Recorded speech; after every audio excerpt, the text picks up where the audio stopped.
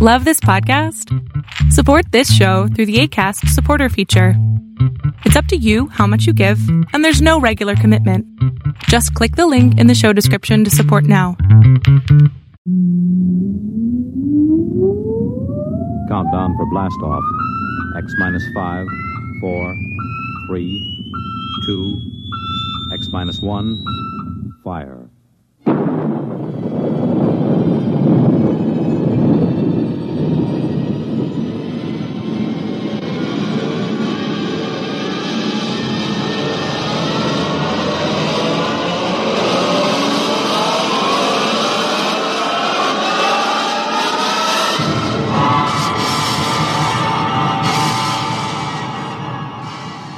From the far horizons of the unknown come tales of new dimensions in time and space. These are stories of the future, adventures in which you'll live in a million, could be years, on 1,000 maybe worlds. The National Broadcasting Company, in cooperation with Galaxy Science Fiction Magazine, presents X minus 1.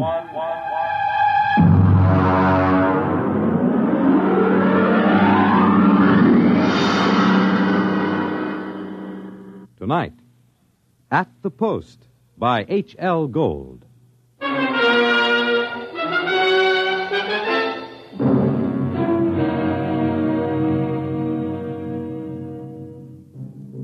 When I come into the Blue Ribbon on 49th Street west of Broadway, I could tell right away nobody told Doc Hawkins about my misfortune. Doc, who ain't one really, writes a daily medical column for the Racing Form, and we're celebrating his being sprung from the alcoholic ward. He got one look at me, and he choked on a piece of gefilte fish. What happened? What happened? Look at that. Clucker's become a character. Now, lay off, Doc. Look at that, a gray flannel suit, a black tie. Clucker, where is your purple and green check sports jacket? Where are your two-tone suede shoes? Why, you've become a character. That was Zelda's idea. She wanted to make a gentleman out of him. Wanted to? Why, you two kids got married just before they took my snakes away. Don't tell me you've fit already. You don't know, Doc? No, what happened? Well, it was right after you tried to take the warts off the fire hydrant that Zelda started hearing voices. It got real bad. How bad? Well, she's at Glendale Center upstate.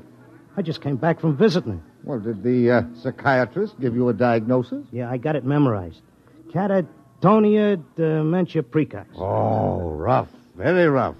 The outlook is never good in such cases. Maybe they can't help her, but I will. Now, Clocker, you're a race handicapper. You run the best tip sheet on Broadway.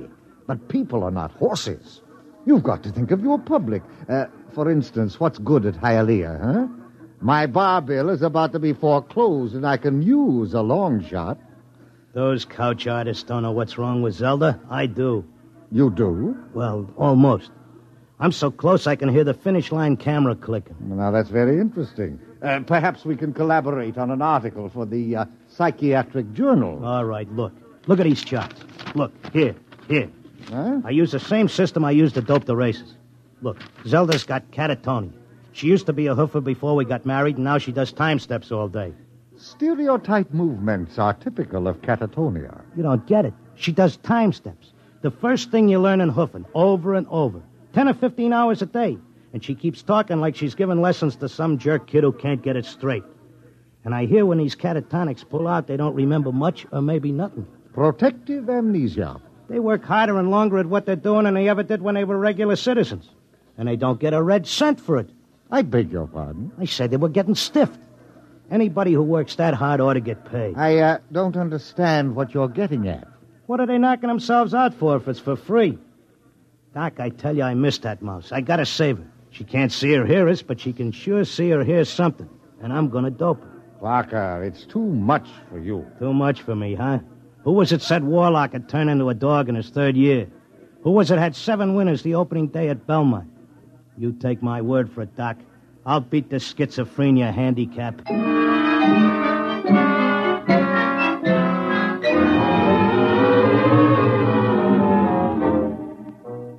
I hadn't been paying much attention to my tip sheet while I was doping a catatonia dodge. I tell you, I miss Zelda.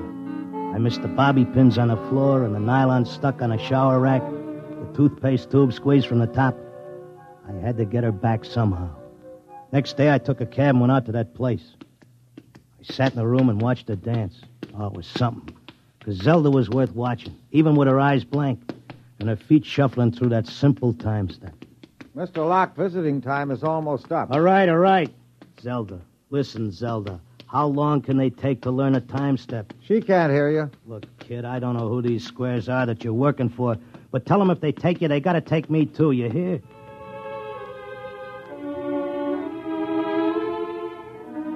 I had an idea now. I had it doped that Zelda was showing them how to dance, whoever they are. And the only way I could spring her was to find out who was controlling her and what they were after. The first step was to get them interested in me and what I know about racing, doping horses. So I stood there next to Zelda and I started to talk. Now, the first thing you got to figure is bloodlines. You take a horse, you got to know back maybe 4 or 5 generations on both sides. Then you got to know where the colt was foaled, what time of year, because all horses are 1 year old on the 1st of January. Then there's confirmation, training. You take a horse with good bloodlines, break him in the spring on a hard training surface track, and the first thing you know, you got a horse with a shin splint. Oh, they may cover it up, but if you know it's there. I once knew a horse ran in Hialeah who was scared of flamingos. What are you doing? Had a fine record at Gulfstream and Bowie. But when he got down to Hialeah and got one look at the flamingos, he wouldn't run for beans. Mr. Locke, are you all right? Shut up, I'm Mr. busy. Locke. You bet on a horse that's scared of flamingos at Hialeah, and you're going to come in with your tail between your legs.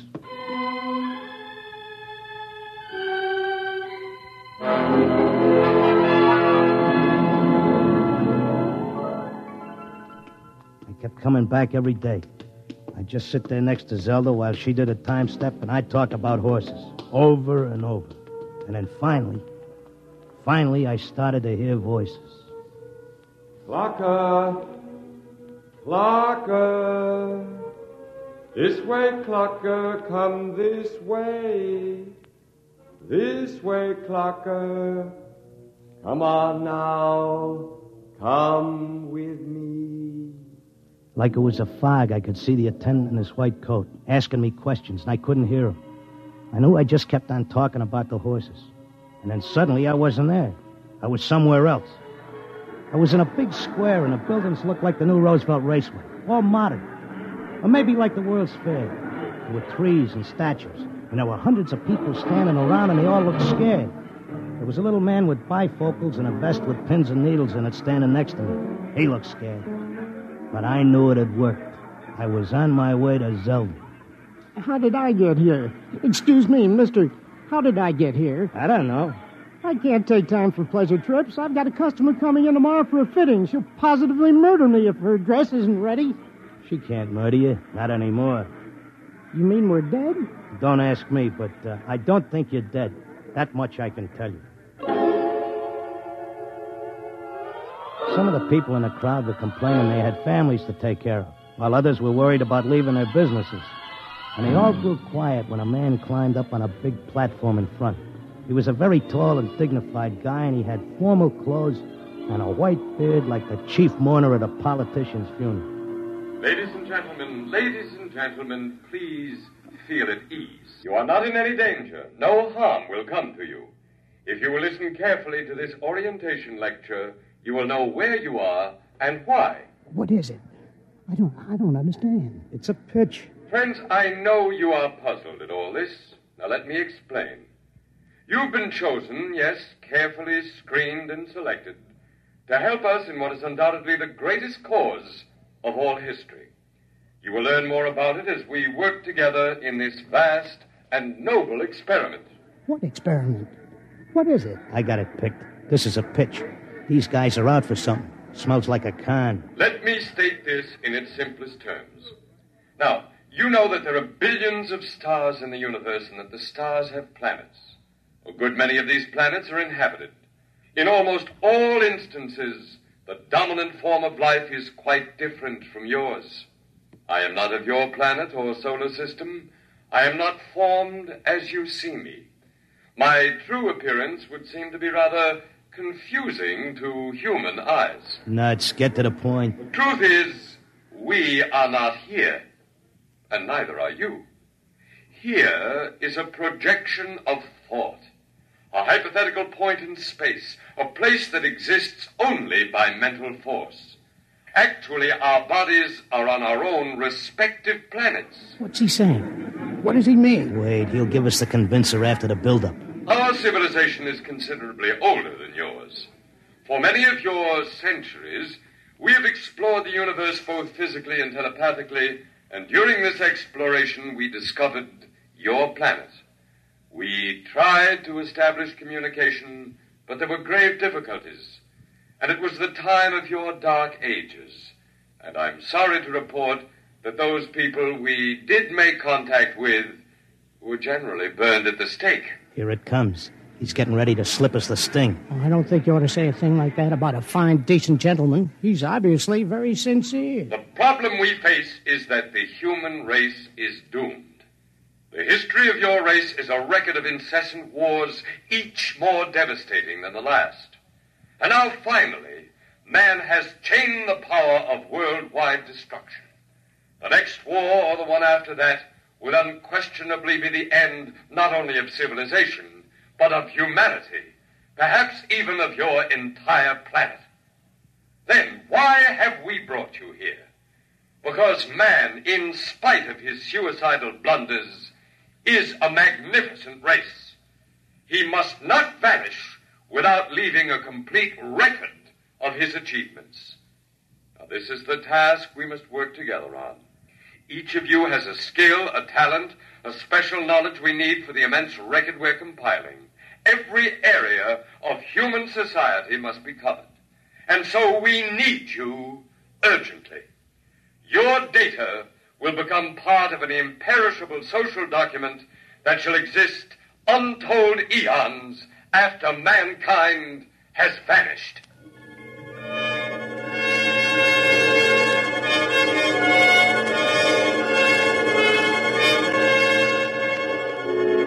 Oh, he had a slick con.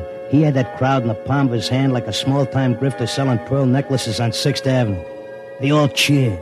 They were all flattered to think that they were joining in this vast project to make a record of the human race. After a while, they broke us up into divisions, and I got herded into a building marked Sports and Rackets. They took my name and my occupation like I was applying for unemployment insurance. Now, here's our problem, Mr. Locke. We're making two kinds of perpetual records. One is written, more precisely, microscribed. The other is a wonderfully exact duplicate of your cerebral pattern, in more durable material than brain matter, of course. Of course. The substance we use in place of brain cells absorbs memory quite slowly. But you'll be happy to know that the impression once made can never be lost or erased. Delighted, tickled to pieces. I knew you would be. Well, let's proceed, shall we? First, a basic description of horse racing. I started telling them about horse racing, but they held me down to one sentence. They said I had to repeat it over and over so that recording thing could get it. They had a picture of my body back on Earth lying in a bed in a hospital just saying that one sentence over and over again. Well, that's enough for today. Isn't it amazing? We have a more detailed record of human society than man himself ever had. Your life, my life, the life of this Zelda, whom you came here to rescue, all are trivial, for we must all die eventually. But the project will last eternally. You telling me you know what I'm here for? To secure the return of your wife. I would naturally be aware that you'd submitted yourself to our control voluntarily. It was in your file that was sent to me by admissions. Then why did you let me in? Because, my dear friend, we also... Look, leave out the friend pitch. I'm here on business. As you wish. We let you in, as you express it, because you have knowledge that we should include in our archives. We hoped you'd recognize the merit and scope of our undertaking. Most people do once they're told. Zelda, too? Oh, yes. Yes, Zelda's extremely cooperative, quite convinced. Would you like to see her? Yeah, sure I would. Well, that can be arranged. I'll call the Arts and Entertainment section and arrange a meeting.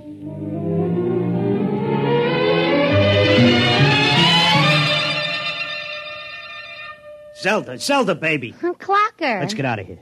Oh, hello, Clocker. Aren't you glad to see me? I spent months and shot every dime I've got just to find you. For sure I'm glad to see you, hon, but I can't waste any time. This work is so important. I want to talk to you. That con artist with the white beard Oh, said... isn't he wonderful, Clocker? Aren't they all wonderful? Regular scientists devoting their whole lives to this terrific cause. What's so wonderful about that? They could let the Earth go boom. It wouldn't mean a thing to them. Everybody wiped out, just like there never were any people. Not even as much record of us as the dinosaurs. Gee, wouldn't that make you feel simply awful? I wouldn't feel a thing. All I'm worried about is us, baby. Who cares about the rest of the world doing a disappearing act? I do, and so do they. They aren't selfish like some people I could mention. Selfish? You're darn right I am. Zelda, listen. I'm selfish because I got a wife and I'm nuts about her and I want her back. I have to help out on this project. It's the least I can do for history. History? What did history ever do for us? Go turn in your time card, baby. Tell them you got a date with me back on Earth. No, this is my job as much as theirs. More even. They don't keep anybody here against their will. I'm staying because I want to, Clocker. But, honey... Excuse me, I've got to get back. I'm teaching them the soft shoe now.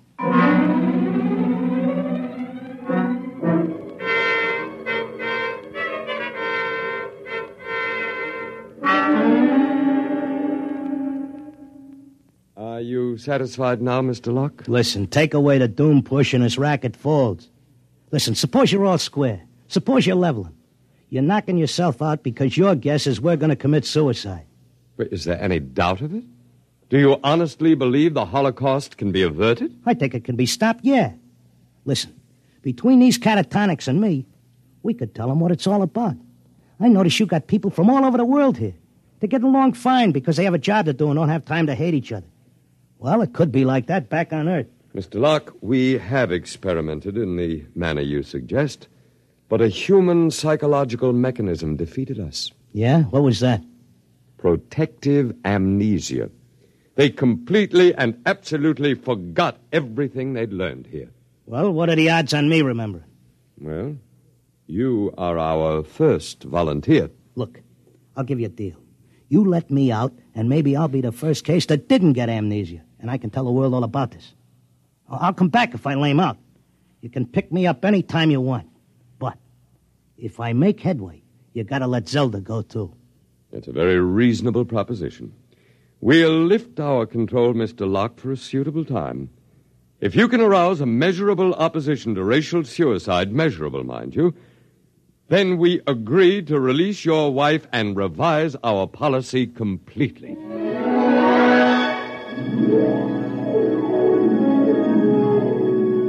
I came to at Glendale. It took me about 2 weeks to convince them that I was all right again. But I had to convince the world that they were throwing a race and that they needed a saliva test. So I started to write it all out in my tip sheet, in and around the horses. Around that time, I ran into Doc.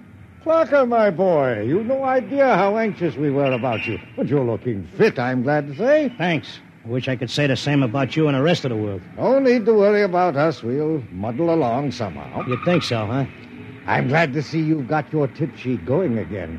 As long as the bobtails run, who cares what happens to anything else?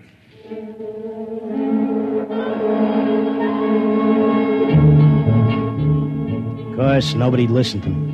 I had posters printed telling everybody. I hired sandwich men to walk through the city. I made speeches in Columbus Circle. I told everybody doomsday was near. I sent letters to Congress, to the UN, editors of newspapers. Nobody paid any attention. I sneaked into the balcony of the General Assembly and tried to shout a speech, and they threw me out, very politely. I wrote the whole thing up for a magazine, and they printed it and sent me a check and told me if I had any more fiction, they'd be glad to run it. They kept trying to tell everybody the truth about the catatonics. We ought to go to the hospitals and get ourselves let in and have the aliens take over and show us where we're going. But nobody would listen. And then finally, I went back out to Glendale. Oh, Mr. Locke, we were wondering when you'd come visit your wife. You've been away? I want my old room back. But you're perfectly normal. Give me half hour alone, and you'll be glad to give me my room.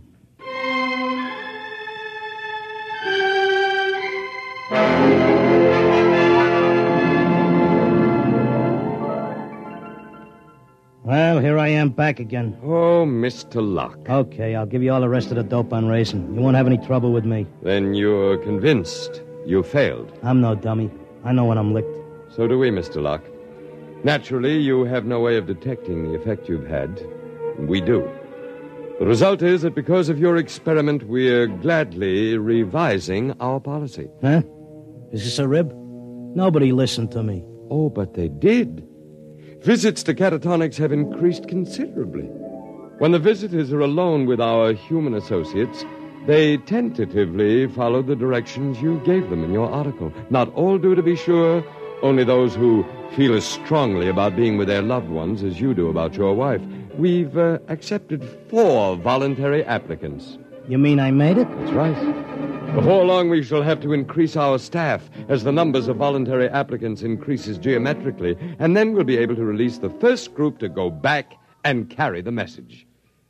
Whenever you care to, Mr. Locke, you and your wife are free to leave. Okay, but I'll tell you what. I owe you plenty. I'll help make that record before I go. I'll teach you how to dope the horses. Is that what you want? Why, yes. All right, then let's go. The quicker we get started, the quicker we can get back.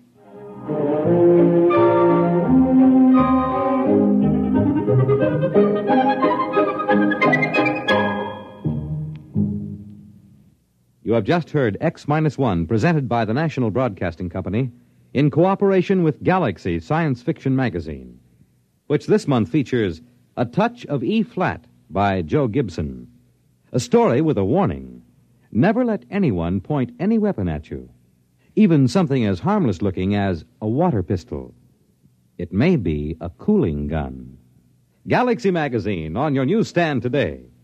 Tonight, X-1 has brought you At the Post, a story from the pages of Galaxy written by H.L. Gold and adapted for radio by Ernest Kenoy.